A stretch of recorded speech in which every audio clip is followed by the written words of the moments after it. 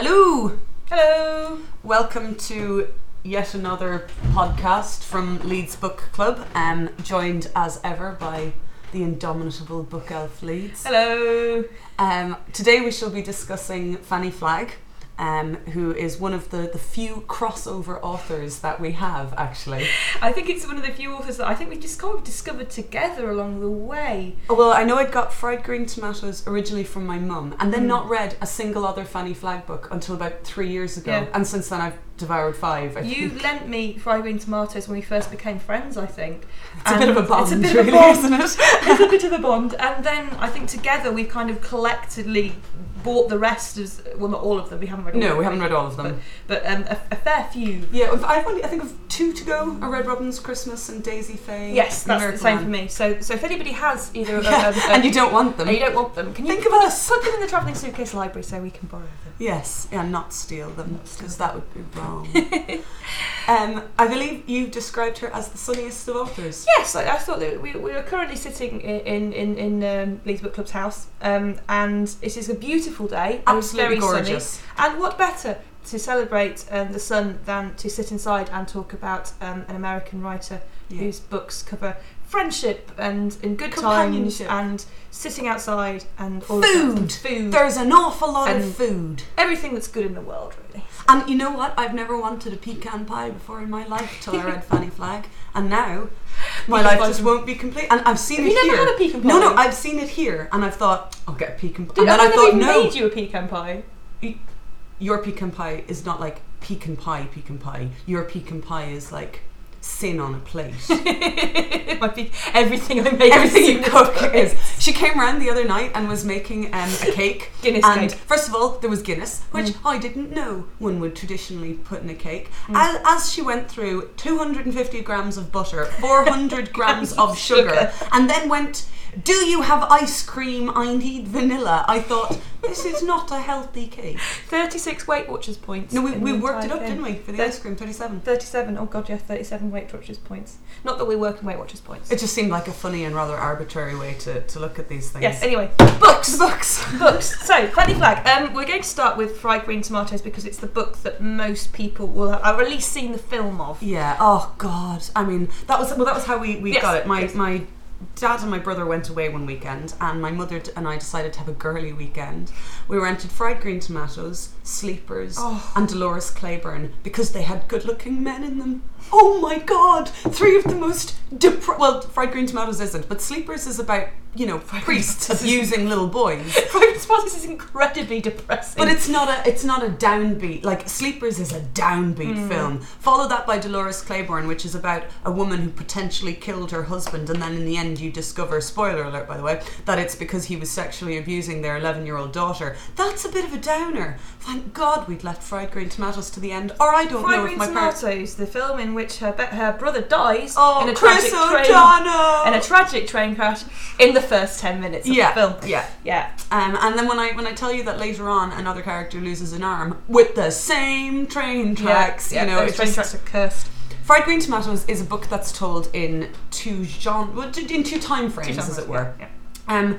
The contemporary storyline involves Evelyn, and Evelyn is a woman who is too young to be old and too old to be young. Which is such a perfect beautiful phrase. Description. She was part of the era where you grew up to be a good girl or a bad girl, and then it all disappeared in the 70s, where everyone was just like, become the person you're going to be and don't worry too much about the labels. And she never felt comfortable letting her hair down and being the bad girl, as it were, and she never felt successful in her not unhappy but very drab marriage.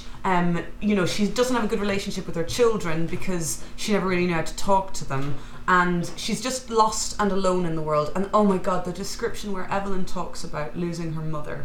She loses her mother to cancer, and a little busybody doctor comes in and basically reads off the diagnosis from the chart, and she hadn't yet told her mum how sick she was, and Anyway, the whole book kicks off when she is taken by her husband to meet the obnoxious mother-in-law who kicks her out of the room. Great aunt or something. I think it's a great aunt in the film, and in the book it's the mother-in-law, or the other way around. It's one of those. But she gets her sweets thrown out, and she ends up sat in like the meeting area of an old age home, and this crazy little woman called Ninny Threadgood starts. Now, okay, in this way I'm going to distinguish. In the film, Ninny Threadgood could be Ninny Threadgood, or she could be Idgie.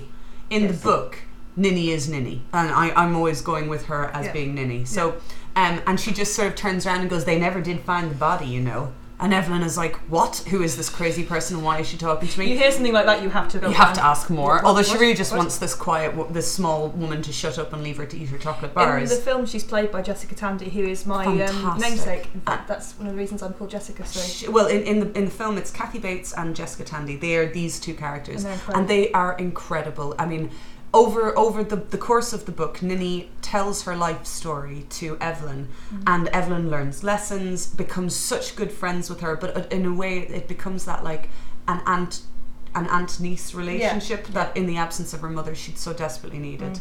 Ninny talks about Ruth and Idgie. Ruth and Idgie were her best friends growing up and sister-in-law, and they were women who raised a child together, whose friendship brought a community together, despite the fact that it was the sort of friendship that wasn't really talked about at the time, and who were inadvertently caught up in a murder investigation. And it's just... and in the film, it's Mary Stuart Masterton and... I can never remember her name. Mary Louise Parker. And they're perfect. Everybody that's cast in this film is perfect. Yep. But I still think you get way more out of the book because it's just so much more detailed. And you get the whole Sipsy's storyline, which doesn't translate into the film as much. What I love most about this story is how it's very much normal people doing normal things, but there's so much in it for women, I think, to learn from, because you have a character, the modern character Evelyn, who is uncomfortable in her body and doesn't really...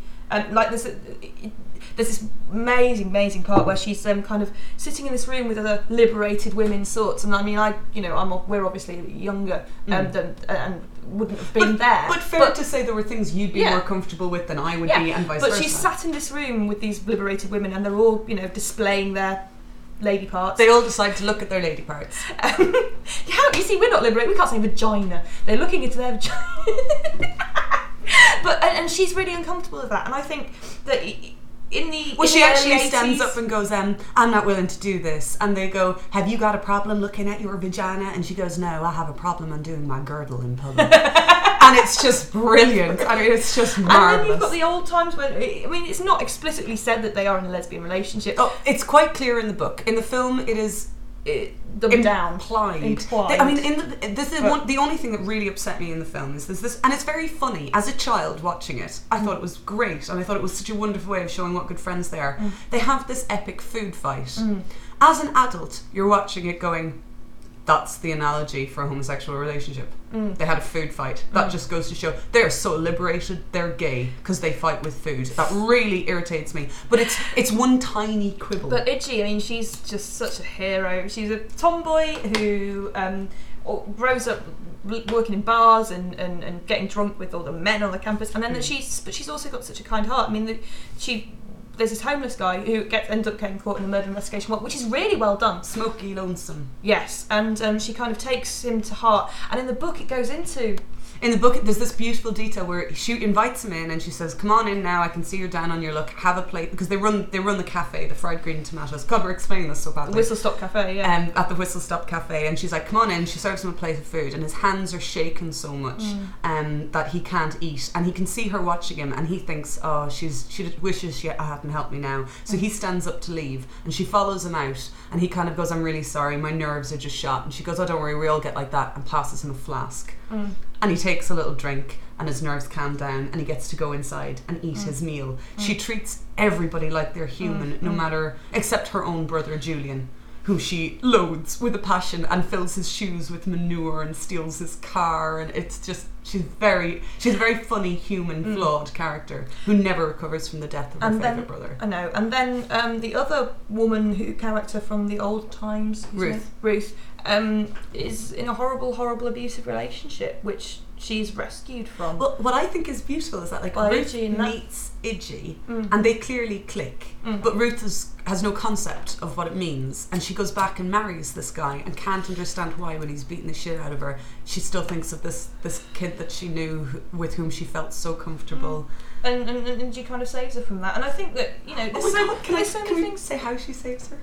Yeah. Basically, Idgie, so she's not stalking Ruth, but every now and again she goes through town and she pops into the shop and finds out what people think, and it's the shopkeeper that ultimately says that Frank Bennett is beating his wife, and Ruth sends her a passage from the Bible, that passage from Ruth, and where you go I'll go, and where you stay I'll stay, and your home will be my home, and Idgie gets it and reads it and kind of goes, I don't know what it means, and she hands it to her mother, and her mother remains, you go get that girl and bring her home, and it's fabulous.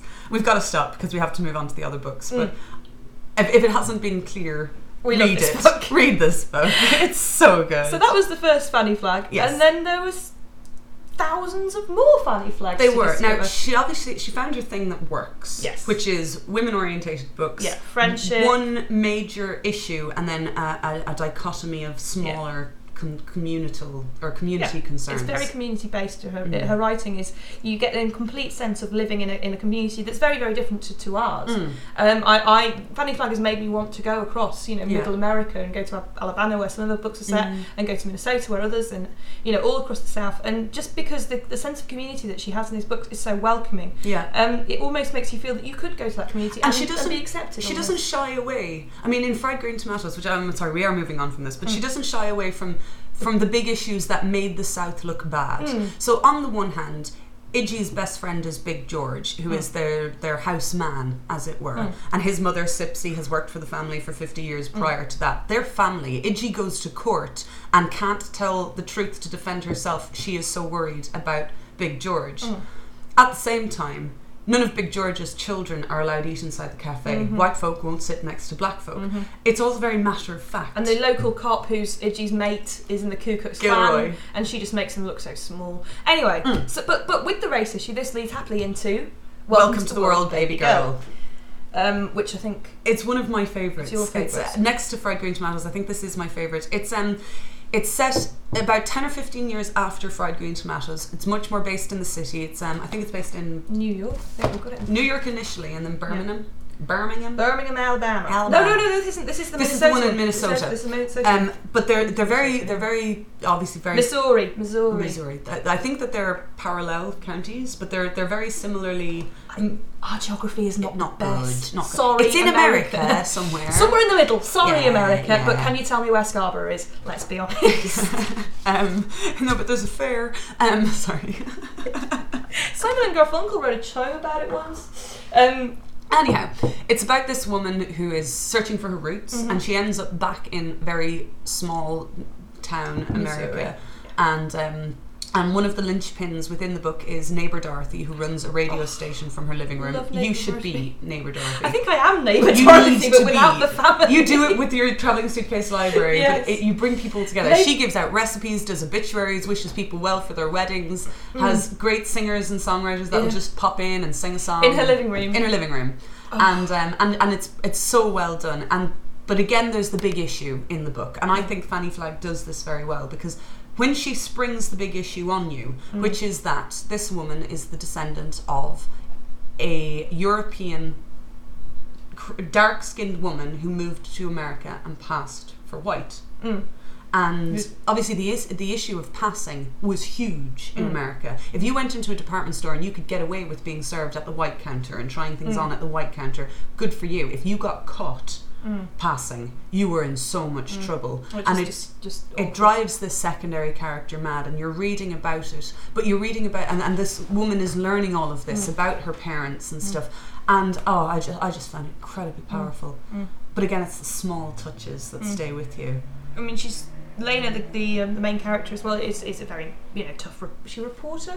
She's a journalist, isn't she? Yeah, she hosts, does the news. Yeah, and so for her to kind of take a step back and learn about who she is, again, it's the whole learning about who you are and making yourself feel better because you're not pretending to be something that you're not, and no matter how you run your family, you're still your family. Yeah, and again, taking it back to this small town America from the big city where everybody knows each other, and again it's the entire community is set up, because when you're reading a book about a big city like New York, you can read about parts of it, but you don't encapsulate the whole city. You can't. It would be impossible. It's too big. It's too many stories. But by taking it down to a small town in Missouri, she's encapsulating the whole community so well. Yeah. So well. And I think the issue of race and what have you, she deals with very sensitively. There are 1,000 kindnesses between the races that were never remarked upon when the issues started. Yeah. You know that, and I think that's a beautiful way of putting it, because I think it's very true. Yeah.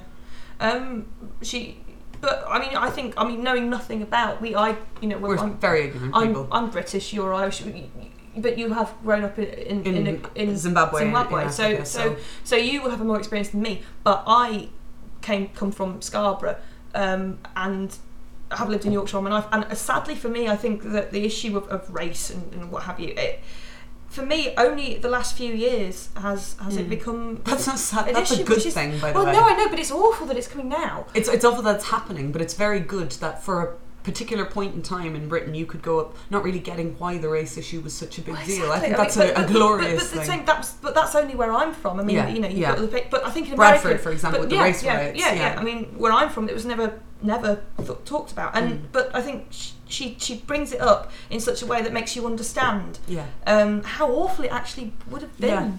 And I think that there would be a lot of people reading this. You know, I'm presumably she is as big in her own country as she is internationally. I encountered this in Zimbabwe, you over here. So, but I think there are two themes that I think are brilliant. One of the things is that I think people reading that in those counties who will know firsthand. I'm hoping that an awful lot of them would be reading that going, why are we doing this? Why do we behave in this way? And it would make them question their stereotypes and presumptions. The second thing that I really like is that there are characters in the past who hide things through shame and fear. And one of the overriding themes of Fanny Flagg's work is that you can't escape the past. They all involve a certain element of digging up what previous generations have tried so hard to hide. And I think that that's really significant because I mean, I have a relative who's just been doing the family tree, and she's gone back nearly 400 years. That's cool. Which, I mean, it's unbelievable. None of us did anything great or fantabulistic or whatever, but it's so interesting going back, realising how far our roots go. And then on my fella's side, his stepmom has done a family tree as well, and I think she's gone back not quite as long a period of time, but England's a bit bigger than Ireland. But she's found out that like they've got a blue placard. You know the historical plaques that go up on buildings, and it's like this person did this in this place. And I can't remember what it was for. I think it was for reforming hospitals. Oh, that's cool. Which is it's or reforming prisons. It was definitely a reformation thing, bringing in cleanliness and hygiene and rules and non-essential luxuries like that.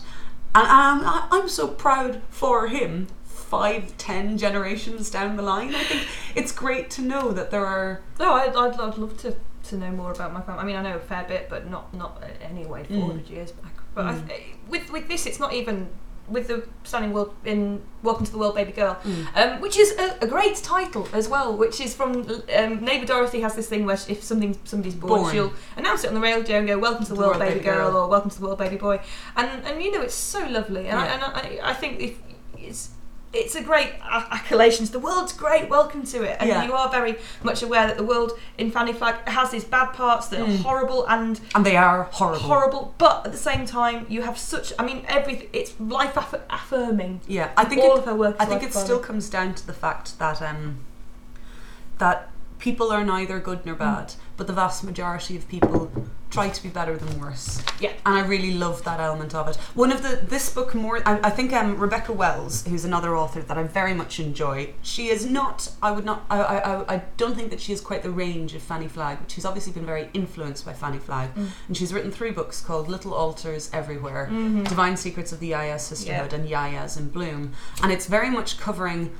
They're very different books. They're written in very different styles. One of the things Fanny Flagg does that I adore is that the whole book is written up out of fake news clippings, newsletters, diaries, conversations on the telephone, as Cookery well books. as having the more linear based conversational element to it. Rebecca Wells doesn't do that, but she covers a similar time frame. They're very woman orientated books, but far more with Welcome to the World, Baby Girl. I felt that that link there with the Divine Secrets. I felt that they covered a lot of similar territory. It's the same sort of thing. This woman is living in New York and she has to go back to small town America in order to discover more about herself. After an estrangement with her mother. Yeah. And obviously in this character, Lena is an orphan.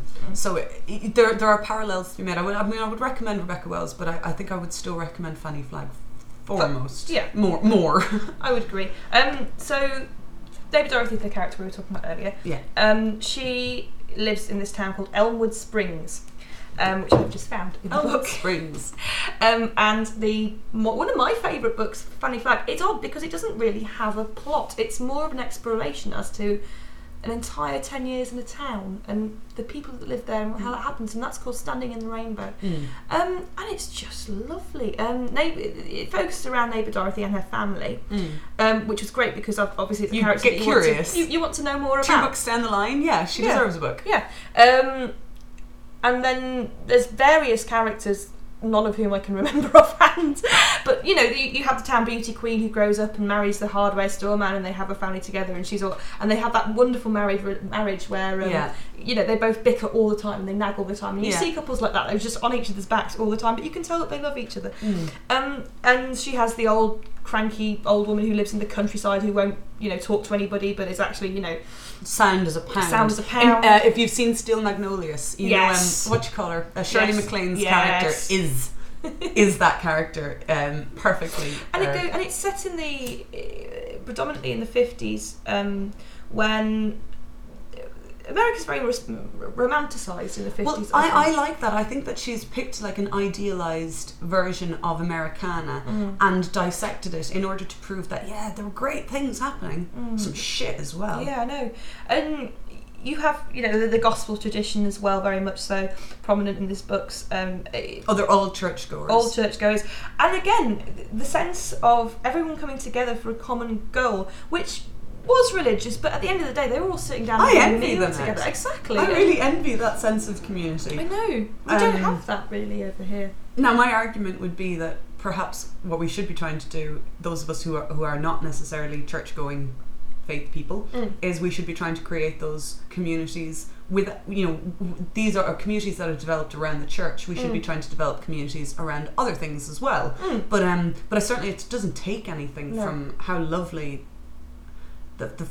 I think it's a beautiful thing to read about faith. Especially when it's not preachy, when it's just every character. Take your troubles to the Lord. The characters of faith in this book just come across as decent people who are trying to do well and live good lives, and I think there's nothing wrong with that at all, as long as you don't force it in people's throats.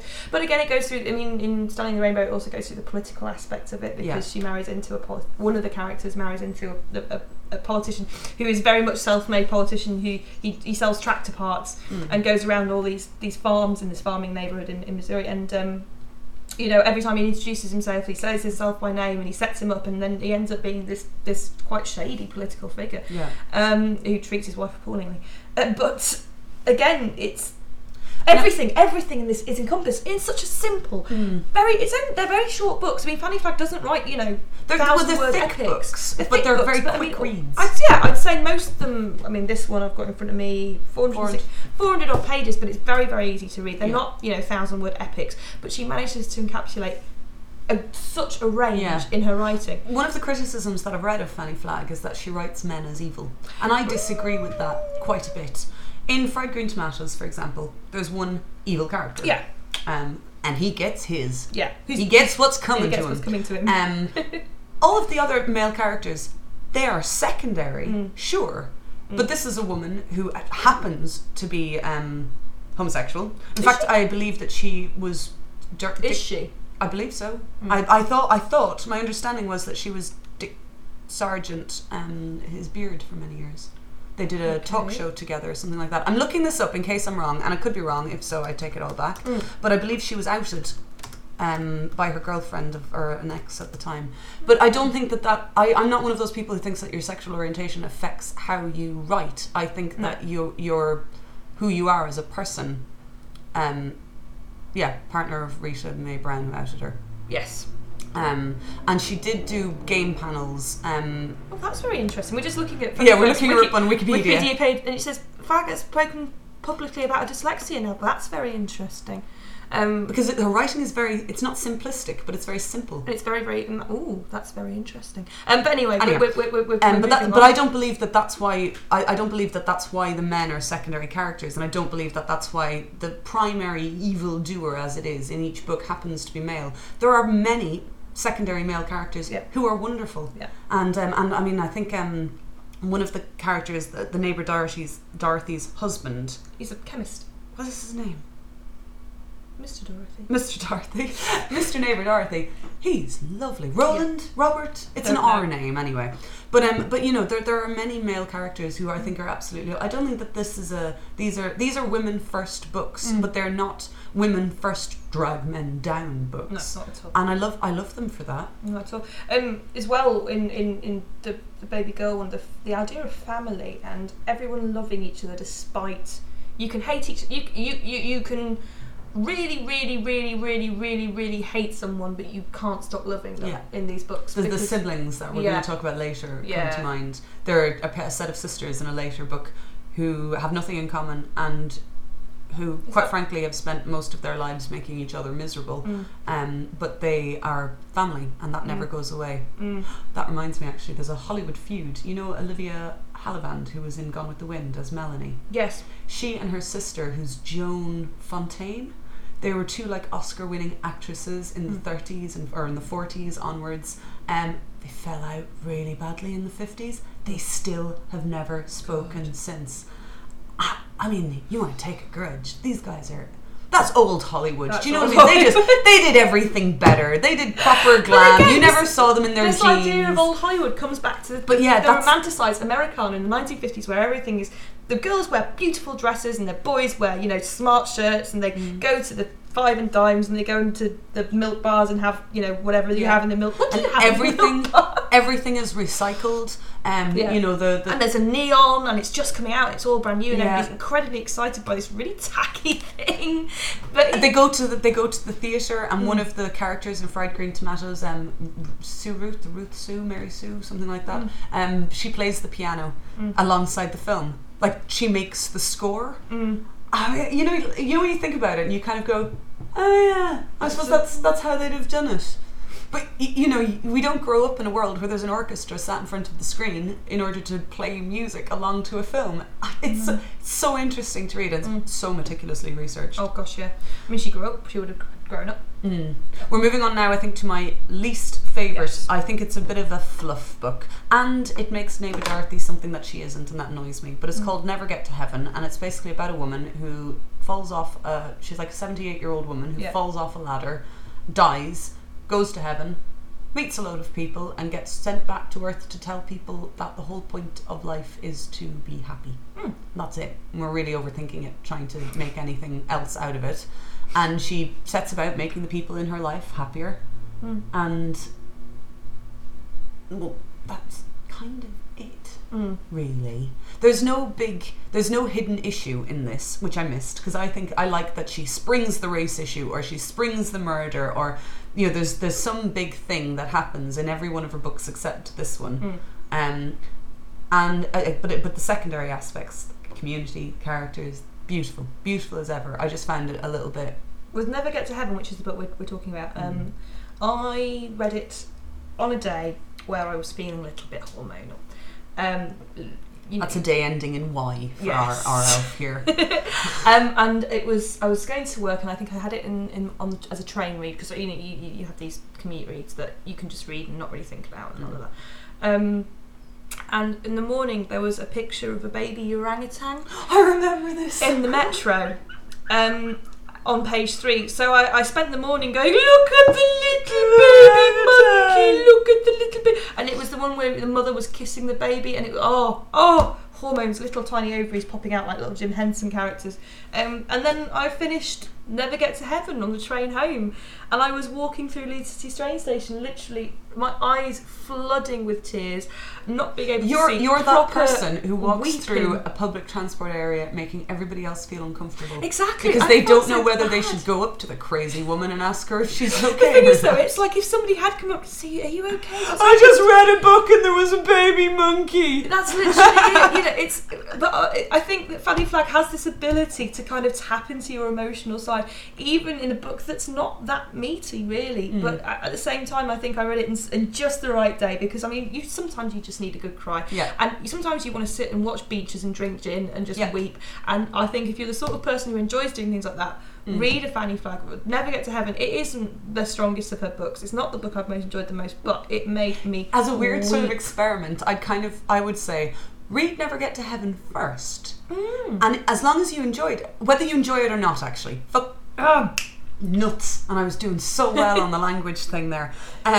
Read Never Get to Heaven, whether you like it or not, then read Fried Green Tomatoes. Because, to be honest, it was a little bit, you read Fried Green Tomatoes, Welcome to the World, Standing in the Rainbow, and they're so good. And you read Never Get to Heaven and you kind of go, taking a bit of a break from the issues, were we? It's not quite as good. And then you read I Still Dream About You, which is the latest one. Which I bought as a present to myself. I never buy books first hand, and I think I had to buy a book first hand from a review. And of all of the Fanny Flaggs to buy first hand. I know. I don't dislike this one as much as I don't dislike Never Get to Heaven, but it doesn't impact on me. And I Still Dream About You impacted on me more, but I found it far sillier. The setup is a beauty queen, Miss Alabama, who had been proposed to by her boyfriend, decided to make it big in New York instead, failed to do so, and basically spent 30 years as a very successful realtor working for one of the most unrealistic characters to ever feature in a Fanny Flagg book, which is a dwarf called Hazel. And it's not that she's a dwarf, because I think there are people out there who are dwarves, therefore that is not that unrealistic. And it's not that she's like a great person, because there are great people out there, that's not that unrealistic. She's just such a flipping Mary Sue type. She is the best boss, the best friend, the best wife, the best dwarf, the best daughter. Anything that Hazel puts her mind to do, she does, and she does epically, making everybody around her feel good about themselves. That annoyed me, because I don't believe in that. And this woman basically spends 30 years going, wow, I really wish I'd married my first love.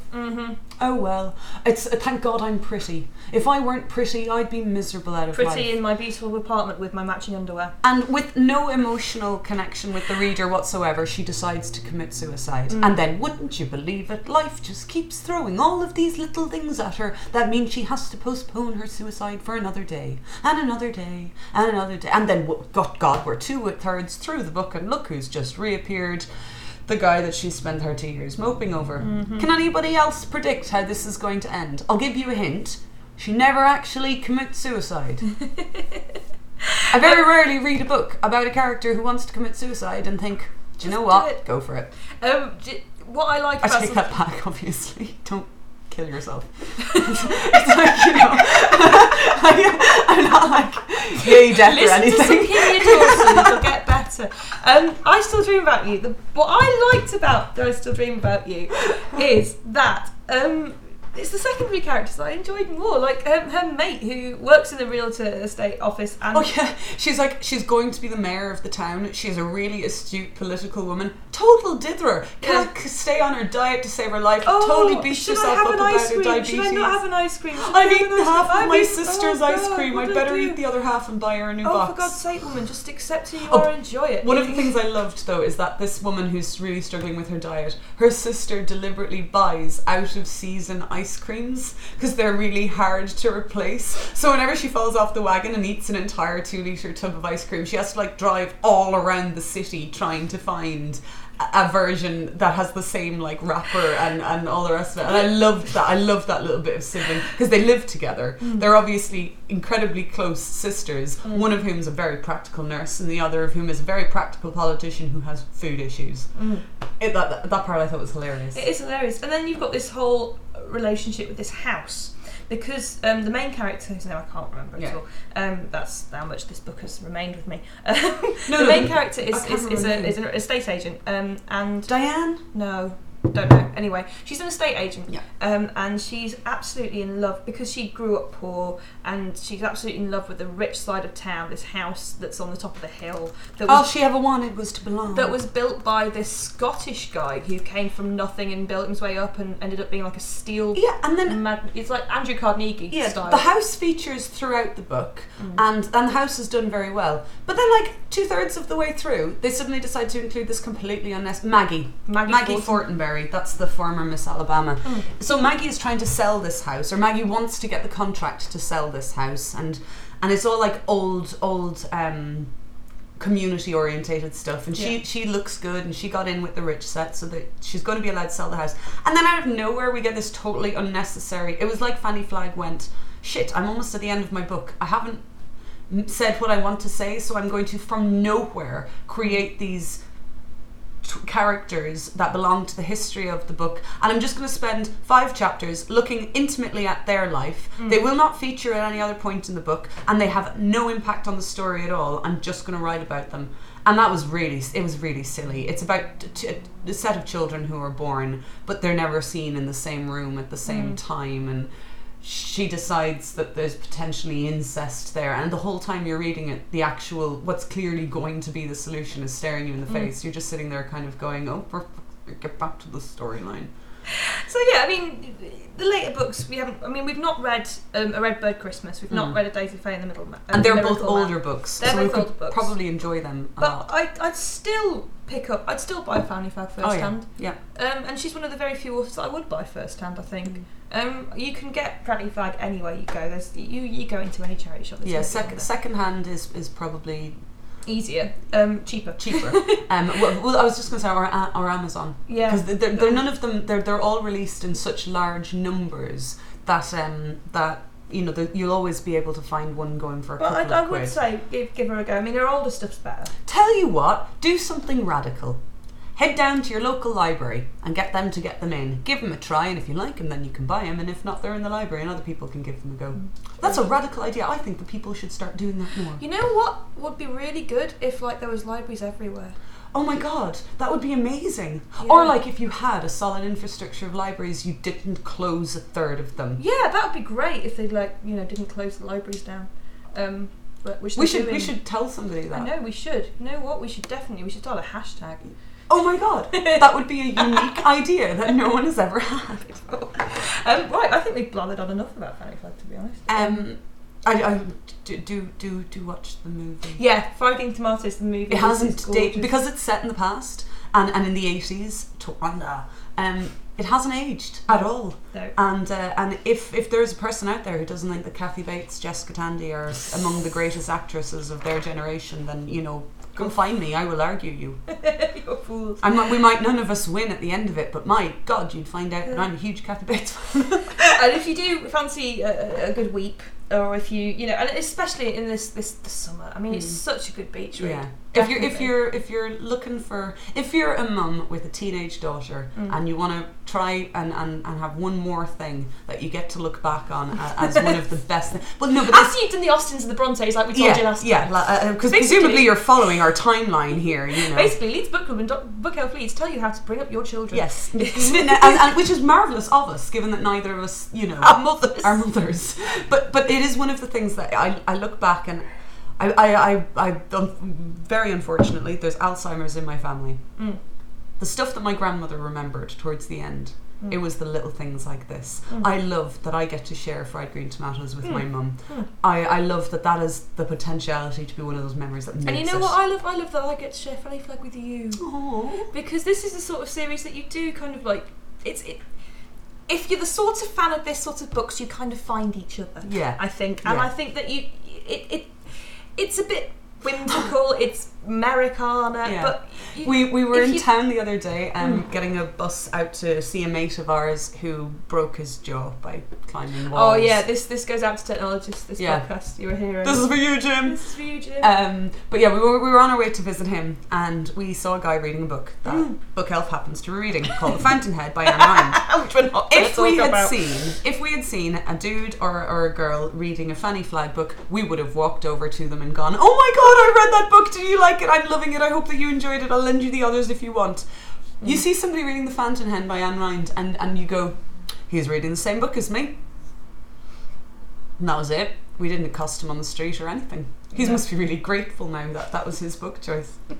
Oh, one other thing, so cool. 2 of our book clubbers, I'm totally off the point now. 2 of our book clubbers were in town, and one of them saw... Yes! These people don't know each other. Unfortunately, one of our greatest supporters has been unable to make it to a book club through various life things that have come up. And she saw this dude reading a book, and she basically walked up to him and went, "Is that a book club book?" And he, having no idea who she was, went, "Yes, I'm in a book club and this is the book that I'm reading." And she goes, "I'm in a book club and that's the book club that we're reading too." And then they realise it's the same book club.